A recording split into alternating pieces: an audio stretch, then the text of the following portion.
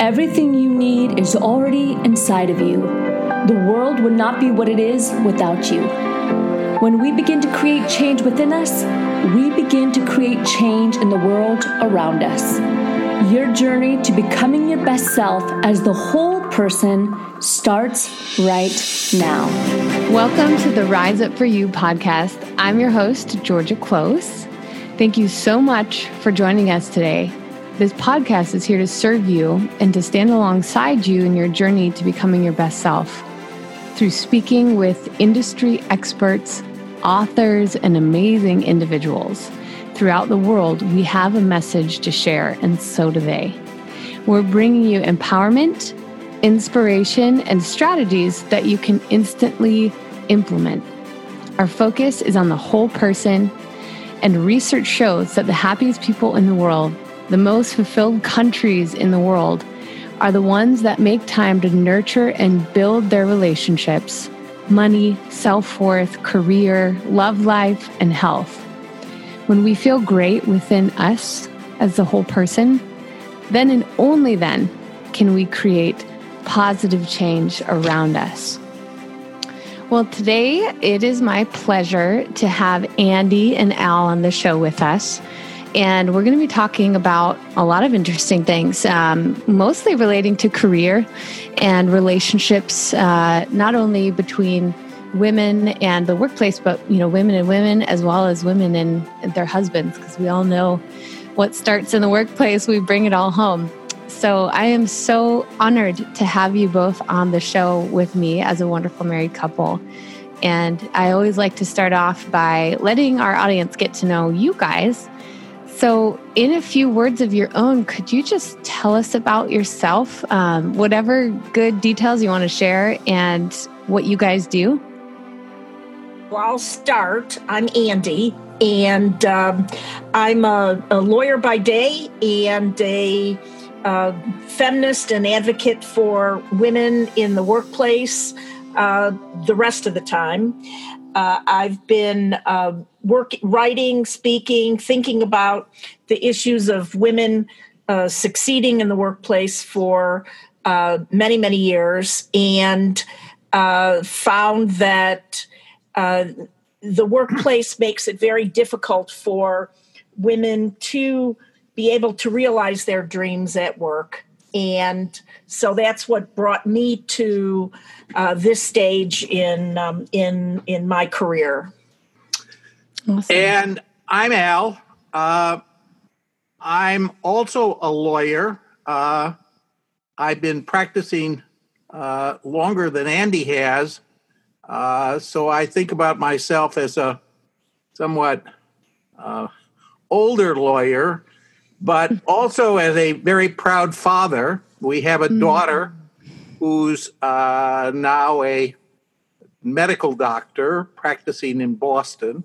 And that's a very large part of our past life, if it isn't as much a part of our lives as we would like it now.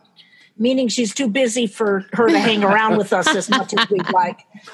So I'm a lawyer, I'm a father, and since, probably the last 15 years, Andy and I have been trying together to do something about improving women's opportunities to advance in careers.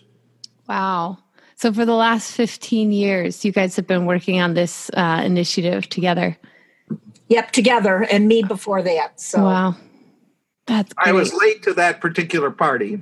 It sounds like both of you were plenty busy. Yeah, and better late than never. Well, did you have, there's so many questions I could ask you because it seems so daunting and almost impossible to have a life with, mom and dad being lawyers and parents and just being busy, and I know you guys are in Chicago and that's a busy city as well. But what was there this moment or realization that you had where you just both went, you know what? We've got to do this. We want to work on this initiative specifically and we want to do it together. I would say yes. When I first started practicing, I was at Al's firm, a tiny little firm is when it started. It grew to a mid-sized, bigger firm. But they couldn't have cared if you were purple polka dotted. If you did a good job, everybody wanted you on their projects. And then I joined a big law firm where what I learned was that... Big means way over 1,000. Okay, that's good to know. Qualifies as big, yes. And what I found was that because people don't know you, they start to rely on the stereotypes that they have about people, women, men, leaders, mothers, fathers, parents.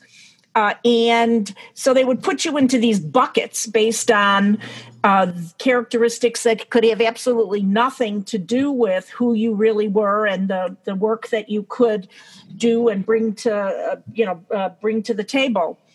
And so that was sort of when I realized that there is a different way in which the way women and men are treated and have opportunities in the workplace. So that was sort of an eye-opener for me, and it grew from there. I would say that was probably that's probably when I got radicalized. Oh, wow. So okay. Probably 5-7 years ago, Andy came to me and said, I've been speaking, I've been writing articles, and I've got a book in me, but I don't have a book in me all by myself. There needs to be a male voice in this narrative, and I want it to be yours. Will you write this book with me? And that's when we started to write Breaking Through Bias. And we found that we had already written probably 100, 150 articles on professional topics together, but we found that writing together about gender issues, we thought, and we still think, bring something unique and different to the entire conversation. Because, not surprisingly, but very disappointedly, there just aren't very many men in this conversation. Yeah, I know. When you started talking about that, Andy, how you brought it to Al and said, hey, I think it's important to have a male voice in this. I just thought, oh my goodness, I'd not really heard that before in regards to, women's issues or things like that. And wow, that is really quite honoring. Well, I certainly think I couldn't have done it myself. And I think the two of us feel that the work product is better because the two of us have worked on it. But the importance of having men in the conversation cannot be emphasized enough. And the reason for that is that as women, we could talk to ourselves all day long about what's wrong with the workplace and what's wrong with the stereotypes and the biases. But unfortunately, we're not the ones who are driving the train. In most organizations, it's men that are in control. And if we don't get them to see that there's an issue, that there's a problem, that they need to be part of the solution, then unfortunately, we're just going to be talking to ourselves and we're going to be saying the same thing 20 years from now. And that's just not acceptable. That's so wise. Well, Andy, I hear your moment that you were talking about when you said, you were working and realizing that all of a sudden there were these biases. And I'm sure, being married to Al, you brought that home and discussed it. But Al, was there a time when you realized that just for yourself, that there were these, gender biases going on? Absolutely. Andy mentioned that she started at a little firm that I had started. When she came, I think she was our 7th lawyer. We eventually grew to be about 125 before we merged into a much larger firm. But sometime before that merger, let me start at the beginning. When we started, as Andy said, I thought we were the cat's meow in terms of being bias-free, that we were about as cool as any 4 male partners could be in terms of thinking that men, women, whites, blacks, straights, gays, whoever it was going to get a fair shake with us. And as we grew, there came a time for me, probably, I hate to date myself, but probably almost 40 years after we started that firm. Wow. When I looked around and I looked at us and I said, hey, we aren't any more diverse at the top than anybody else. We haven't brought women into our senior leadership any more than any of these big biased places have. What's wrong with us? And that was my aha moment. Wow. That was my time of realizing that well-intentioned people that think they are doing the right thing, fair, unbiased, unprejudiced, are susceptible to these kinds of implicit biases just as much as everyone else. And it was then that I sort of said to myself, hey, look at yourself. You've got to do something different, and you've got to let other people know that they do too.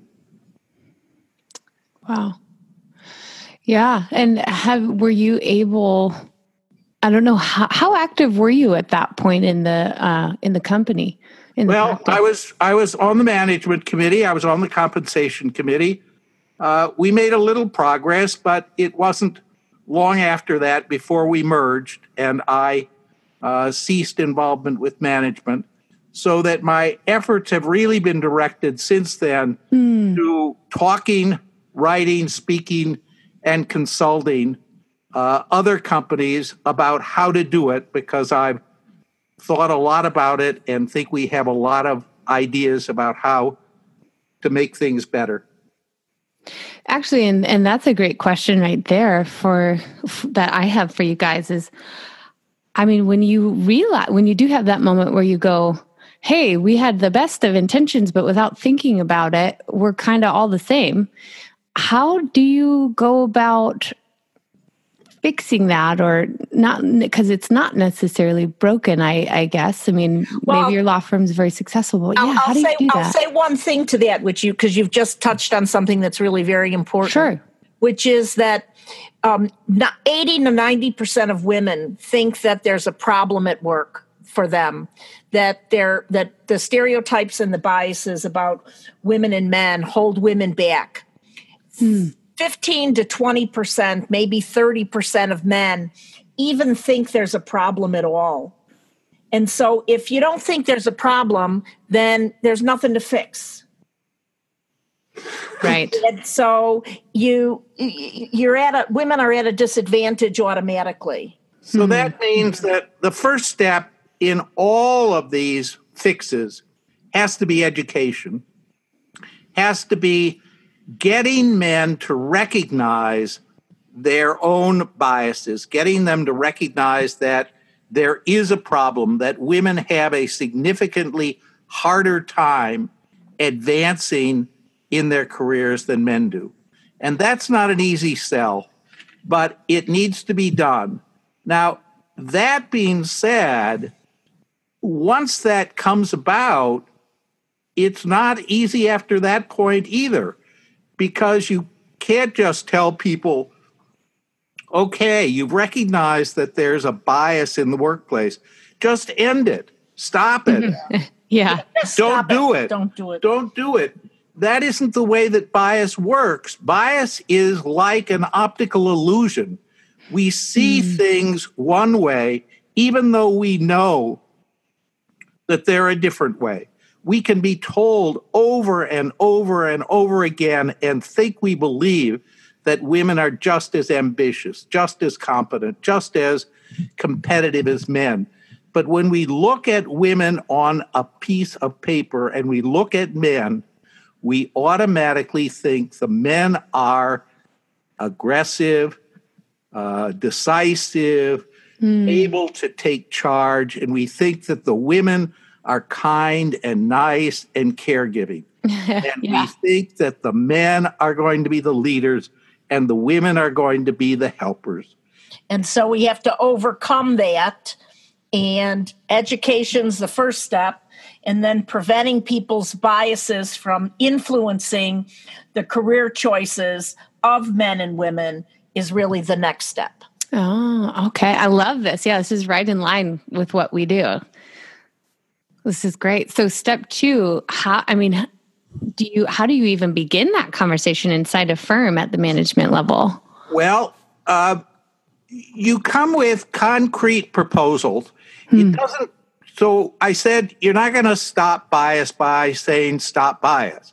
Right. So we need policies, practices, procedures that prevent the decision makers from allowing their subjective judgments to influence their career affecting decisions. There are a couple of ways to do that.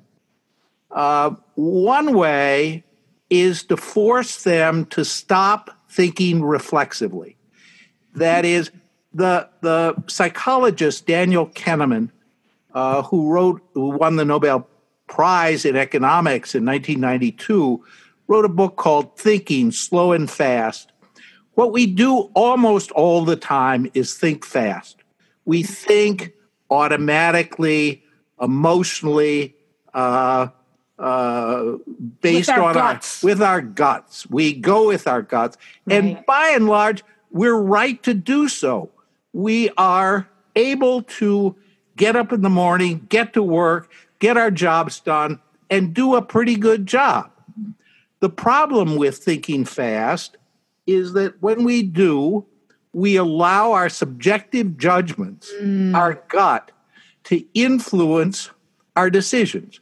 Well, our gut is where all those stereotypes, all those biases are housed. And so when we think fast, when we evaluate people based on how well we get along with them, or whether they fit in with the group, or whether we think that they are natural leaders, or some other cliche about their capacities, that's when we make biased decisions. And so we need to slow our thinking down. We need to find ways that force people, when they make career-affecting decisions, to slow their thinking down, to think with their minds, not their guts, and to come up with a rational approach. Now, how do you do that? You don't do it by, again, just sort of telling people, slow down. You've got to find techniques that force people to do that. One of the most effective techniques is when you're making decisions of that sort, do it together. Do it with another person. Force yourself to explain to another person why you're going to make a decision. Have that other person explain to you, and then listen to that other person and then decide together. Because when we talk about our decisions, when we realize that someone else is judging our basis for making a decision, we do it much more carefully. Wow. Oh my goodness. I bet you've got 100 techniques like that. Yeah. Maybe 110. Oh, this is a really exciting conversation, because whether or not it has to do with men and women or it has to do with anything else, it's something we can all really, really benefit from. And I know just for myself, it's not something you cognitively think about. Oh gosh, I should slow down my thinking and really, run my thought process by somebody. That's really brilliant. It works on figuring out whether what your kids ought to do for dinner too, frankly. Good point. I love that.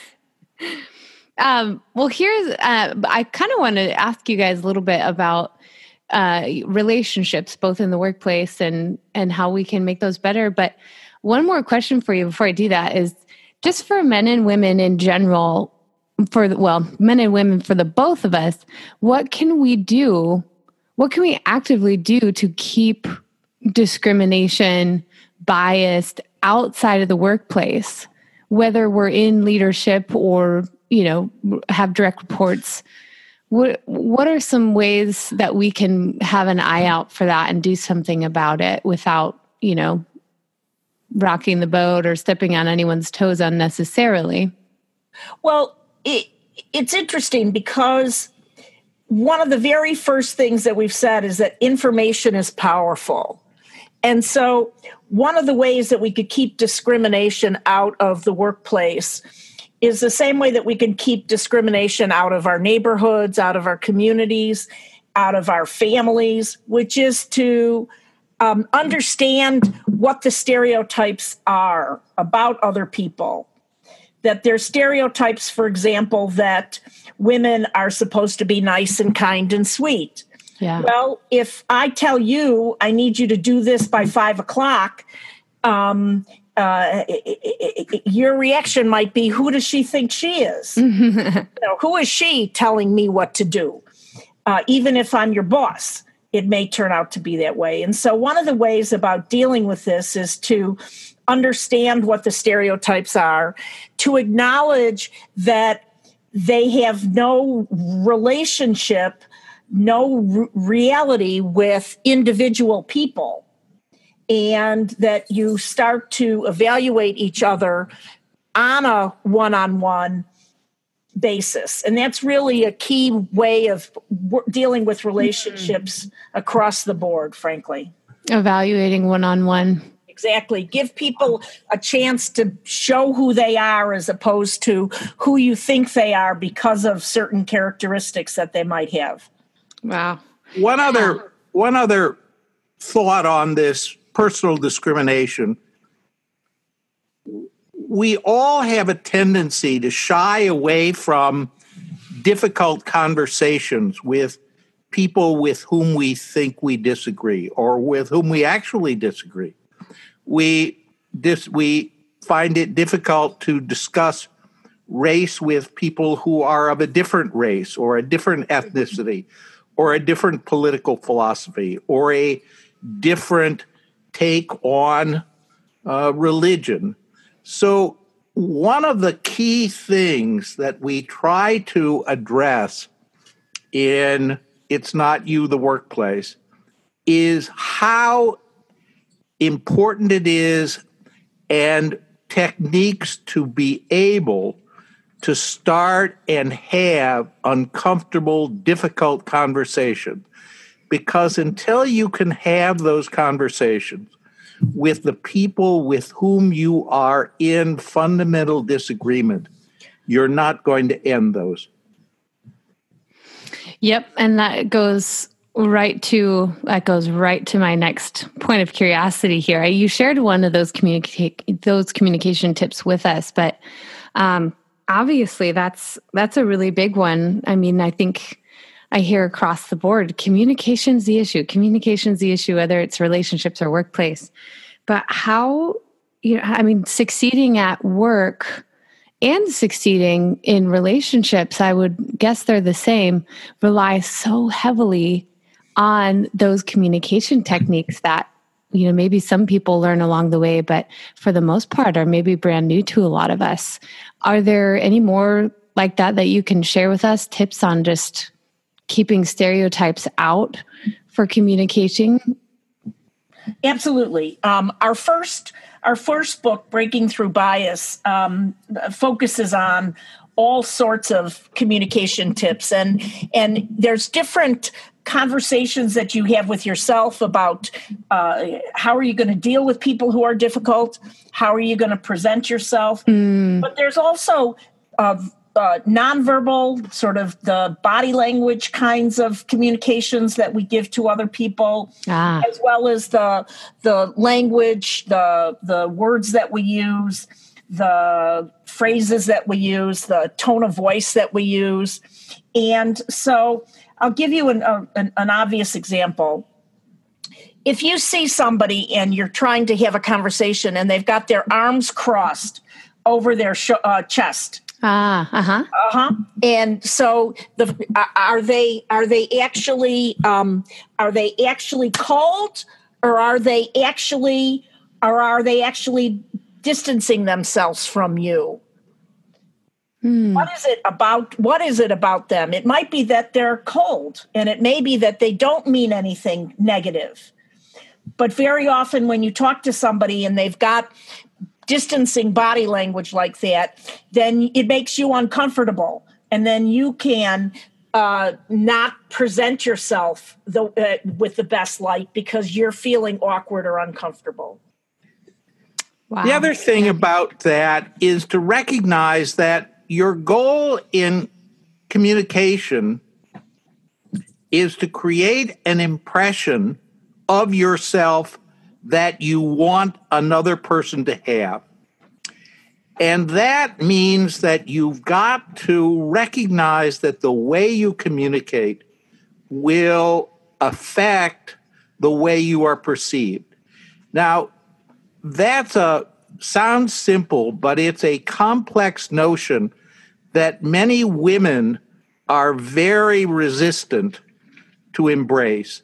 And they're resistant to embrace it because they are convinced that their basic authenticity is at stake, that they are a particular way, that they are who they are, and that's the only way they are, and people can take it or leave them be. Well, that's nonsense. We are all an amalgam of many kinds of different people.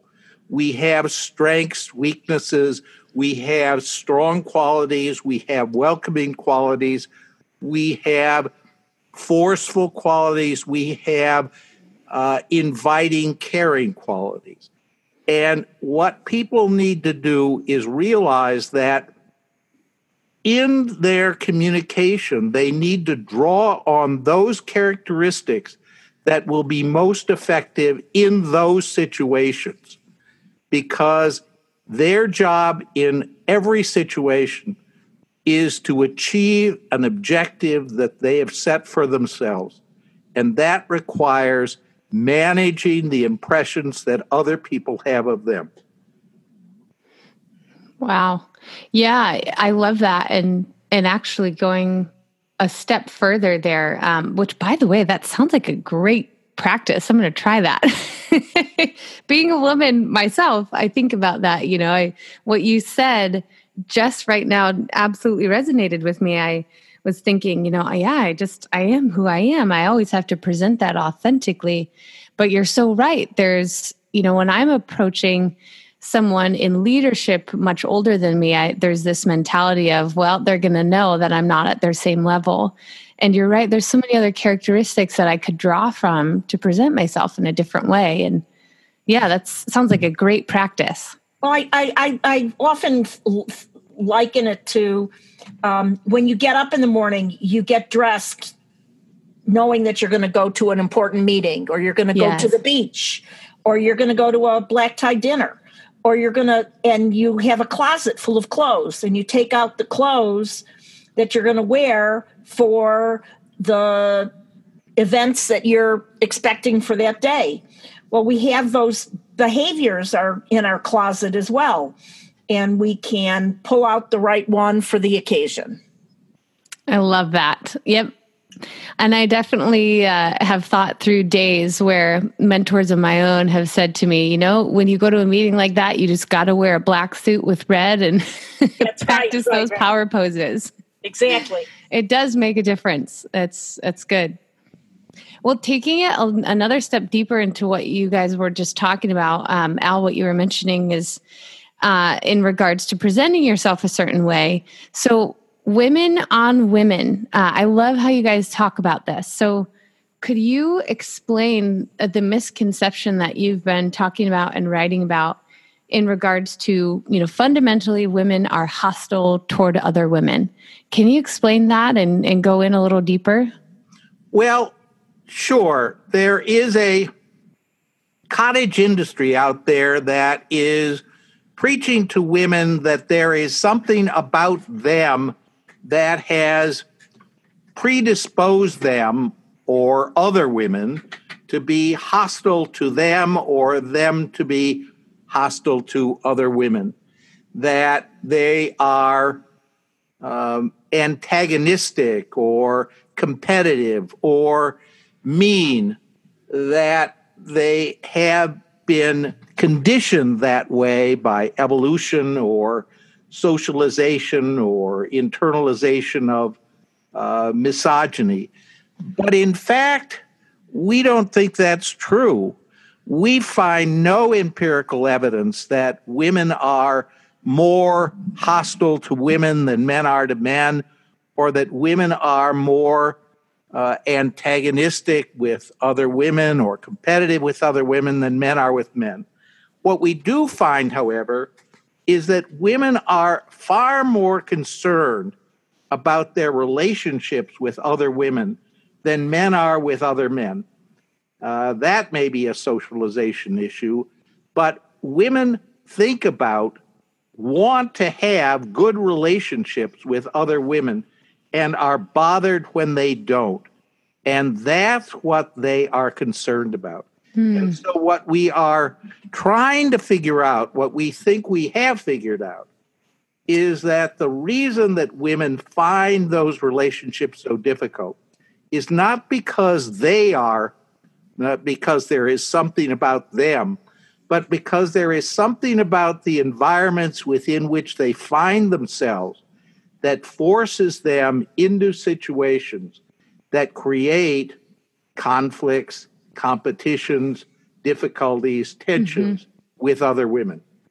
So it's the workplace, not women being inherently nasty. Yes. I know you guys have that's the book that you said was just at the publisher right now. It's Right. Not You, it's The Workplace. Yes, that's correct. Okay.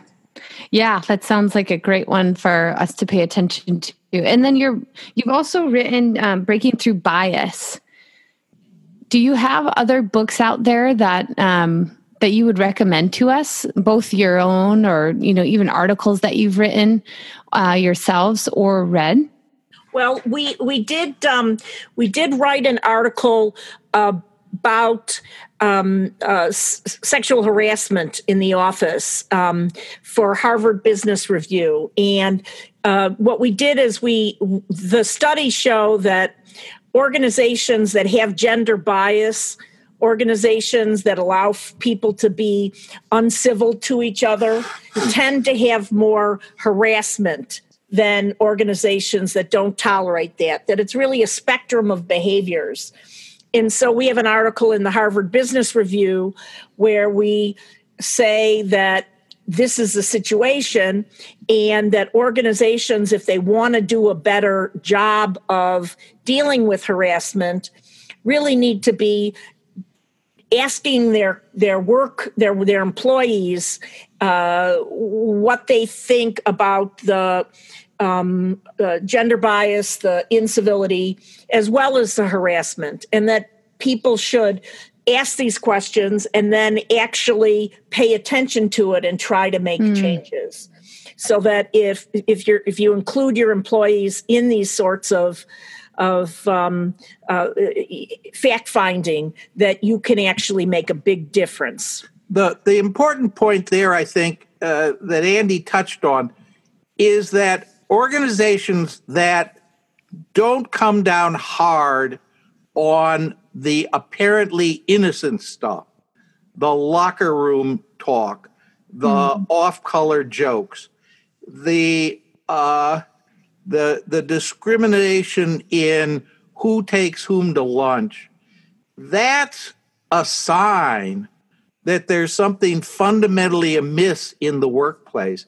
And it's those organizations that are prone to sexual harassment, not the organizations in which there is mutual respect for each other, whether you are of a different gender or race or ethnicity or religion. Wow. What do you guys think about, I know it depends on the organization and the values of that organization, but what do you guys think about men mentoring women and vice versa? Well, first of all, we think that it's critically important and that it's wonderful that women can have women mentors, but they also need men to mentor them. And so with the Me Too movement, what's been happening is some men who didn't really want to mentor women anyway are using that as an excuse to say, there's nothing in it for me, I'm not going to stick my neck out. But then there's also well-meaning and good-intentioned men who are afraid about being somehow painted with an inappropriate brush. And Right. so for those men, organizations need to be requiring mentoring so that the men are mentoring women, not just because they're nice guys or good leaders, but because they're being told that they should. And so that's another way that policies can actually help make sure that women get a fair shake with the mentoring. Because if men can pull back and not support and mentor women, then it's as hard as it is for women now, it's going to be even harder. Wow. Yeah, I love that perspective. That's brilliant. Well, let's move into the power section here. Is there a quote that you guys live by or a saying that you guys have found value in? There's a wonderful book that was written by Anne Lamott, and it's called Bird by Bird. And when the story is, it's about writing, being a writer, but the book's name comes from a story of her brother when she was a little girl. Her older brother had an assignment in school that he had to write a report on all of the birds in North America. And he had this assignment for the whole semester, and it's due Monday. And on Sunday night, he's sitting at the kitchen table, and he hasn't started to write it yet. And his father pats him on the shoulder and says to him, because he's overwhelmed, and says to him, "Bird by bird, buddy. Let's just do it bird by bird." Oh. And that became a mantra in our family when our daughter was little, which is that if you feel overwhelmed and you just don't know what you're going to do, you just have to take it apart bird by bird. And so that's something that we sort of live by in our family. I love that. Bird by bird. The other thing we try to live by is that when there's a crisis, one person says to the other, you can't be part of the problem, you need to be part of the solution, so that people pull back from their despair, from their sense that this is overwhelming, to recognizing that their responsibility is to do something about it. Wow. Note taken. Thank you. Well, maybe you just said it, but if you could leave the world with a golden nugget, one last message that everyone would hear, what would that be? I would say that perfection is overrated. That if we strive for perfection, then we become frozen and we're not prepared to take the kind of risks that we need to. So we need to give ourselves permission to fail, and that's all tied in with the view that perfection is overrated. I guess I would say something similar, that in fact, we need to recognize that we need small wins, that we advance not by making radical changes, but by advancing a little bit at a time, and that every little bit towards an identifiable goal is what we're after. But when we think that what we've got to do is step out and make fundamental changes in our society, in our company, in our marriage, in our child's life, we're going to fail. It's little wins that advance us. Oh, I love that. That is absolutely such a great reminder. Well, how do we stay connected to you guys, and how do we support you? Well, we would love to hear from your listeners. Our website is andyandal.com, and it's www.andy, ANDANDALAL.com, andyandal.com. And we'd love to hear people's thoughts about, we have our blogs posted there, and we have other resources. And so we would love people to get involved in the conversation. People can sign up for our newsletter there as well. Brilliant. I love it. Oh, you guys have been so wonderful to talk with. I have one more question for you, and then I'll let you go. But when you hear the phrase "rise up for you," what comes to mind instinctively? That we all can do better, that what we have within us is more than we are right now, and that by focusing on what I called those little wins, we can be better than we are today. I love that. Anything for you, Andy, that comes to mind, or is that? Well, that pretty much says it. But yeah. Just the sense of the action of actually doing something. So yes. Rising up is actually the sense of accomplishing something for yourself. Wonderful. Well, thank you guys so much. Those are really wonderful words of wisdom that all of us can learn from. I'm so glad our audience got exposed to you guys tonight. And thank you for your time. Well, we're very glad to be part of it. And thank you for including us. Yes, thank you very much for the conversation. We've enjoyed it. Oh, absolutely. We'll have to do this again sometime. Okay. Well, you guys have a good night, and we'll look forward to connecting with you soon. Thank you. Good night now. Bye. Thank you for joining us today on the Rise Up For You podcast series. We're here to serve you and inspire you to become your best self so that you can live a life that you are proud of. If you haven't already, head over to our website, riseupforyou.com, and explore through all that we have to offer. Don't forget to subscribe while you're there for exclusive materials sent to you weekly, and also subscribe to this podcast. You can find us on iTunes, SoundCloud, and any other major podcast channel. Join us for our next episode, but until we meet again, rise up for you, be better today than yesterday, and prepare for a greater you tomorrow.